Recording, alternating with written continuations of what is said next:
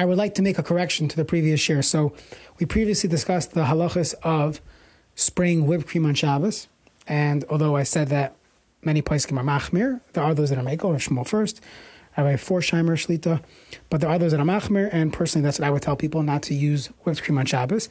So I said that seemingly, l'chayra, that would apply to this product, International Delight Cold Foam as well. So after I said this, I tested it out. Should have done that the other way, but I did test it out on Sunday.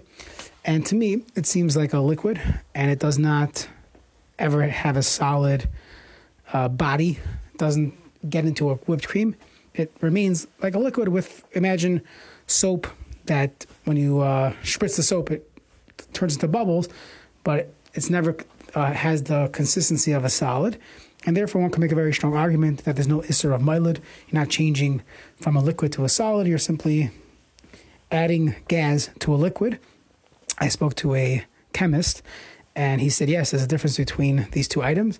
The whipped cream should have a lot of fat in it, and the fat will solidify based on the chemicals and pressures of the can. So a whipped cream should, if it's made, I don't know about the Heimish products, but real whipped cream or a good imitation whipped cream that has enough fat content should become a solid. When it comes to the spray foam, the goal is not even to become a solid. They're not trying to get it into a cream. They're simply trying to foam it up like Guinness beer or Nitro brew coffee that some people enjoy.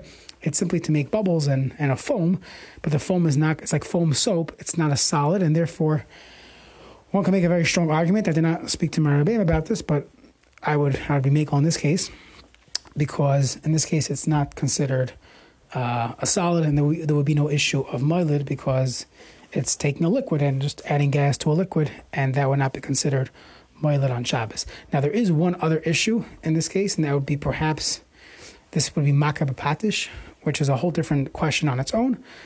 There are places that say this when it comes to making seltzer on Shabbos, but most places do not go with that. They hold that that's not an issue since the product was edible before.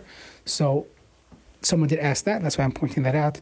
So halacha l'maisa, even though I would be machmer on the whipped cream, when it comes to cold foam, there would be room for a person to be mekel and use that on Shabbos.